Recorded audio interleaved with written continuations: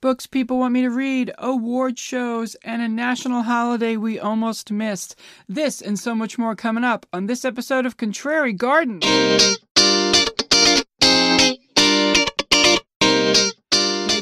Hey gang, it's your host, Long Island Mary, also known as Mary Tischbein, also known as Mare, once called Long Island Sally. It happens.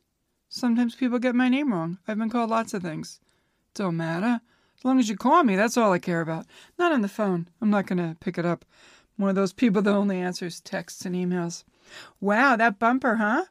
There were a lot of things brought up in that bumper. Let's see what they were. Award shows? Things I'm supposed to read? Well, books I'm supposed to read. And a national holiday. Let's start with that holiday. I don't know if you all know, but let me just say once again, welcome to Contrary Gardens. I'm your host, Mary Tischbein. It's January 15th. This will air on January 16th. And making it sound like it's real and a radio show, I'll share it on the podcast platforms on the 16th. I'm recording it in my closet, in my guest room, in my condo, in Bradenton, Florida. Coming to you from Bradenton, Florida. Well, and at one point, I think earlier I mentioned to you guys that I'm recording in a closet, which, it's funny, right? For a gal who came out at 37 and took a long time to come out of that closet. It's weird to be back in one. This one, though, it's not so bad. It's very quiet, though. For recording. The one sound I keep hearing, though, is the condo above me. Every time they flush a toilet, I hear a giant whoosh. Because guess what? Here's a fun thing you might not know, folks. In plumbing, they used to use cast iron back in the old days. You know, when they made houses. Do you know why they used cast iron? It was strong. Unfortunately, it does crack after 40 or 50 years. One of the reasons they liked it, though? Super quiet and insulated. You wouldn't hear it. PVC, supergiant amplified loud noises. So you hear every single freaking drippy drop and whoosh and flush. And it's like buckets of water shooting down. It's only one story, but it sounds like a lot. So that's just a reminder that I have to tell my contractor, put some insulation around those fucking pipes. It's loud. They were here when we were talking about it. And I said, hey, I understand that the PVC pipe's kind of loud. They said, oh, yeah, it's one of the drawbacks. I said, why doesn't anyone tell you this kind of stuff? But they're cheap. They go in. They last forever. It's fine. Yay, plastics, as the graduate taught us. So enough about that. Yeah, I do record in a closet because I can. It's fine. It's the way to do it. Shout out to my friend Gina Johnson, who taught me, because she knows a lot of things. And one of the things she knows is about recording and quality sound. Another topic I'm going to bring up in today's episode. Books. I work at a library. I always loved books. I love them on a bookshelf. I love them in a store. I love that they're right outside my office area at work. I go outside and I'm in the library. And it's funny because I go out that area and it's graphic novels. So it's cool. It's art right there, right within reach. I never read them, but they're right there. I don't read any books. I took home the Katie Couric book because I heard something on a radio show and it sounded fun. And I thought, oh, I'm going to get that. I heard her interviewed and it sounded great. It's huge. It's like a phone book. And I got to tell you, it's large print, so that's why it's big. But do you guys know that if you listen to a book on audio, that your brain doesn't know the difference between that and actually reading a book? Isn't that fucking awesome? Your brain doesn't know.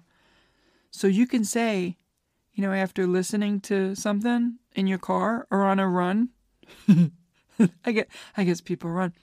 I know people who run. I shouldn't laugh. And I love these people and they're awesome. And I wish I could run, but I got Tischbein knees and back. And there are Tischbeins who run, but God has chosen that not to be my path.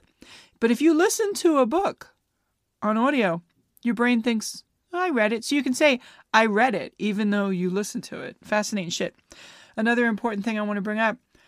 I wish I was starting to say before, there was a national holiday, and I'm actually experiencing it right now. I got an email this morning from Panera, because I love bread and bread loves me. Did you know that January 15th is National Bagel Day?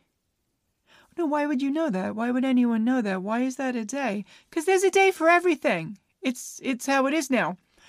But if you're going to do a day for something, give the bagels their props, because yay, bagels. I had 2 today, because I'm not playing. What am I not going to celebrate? One of the best holidays in the world?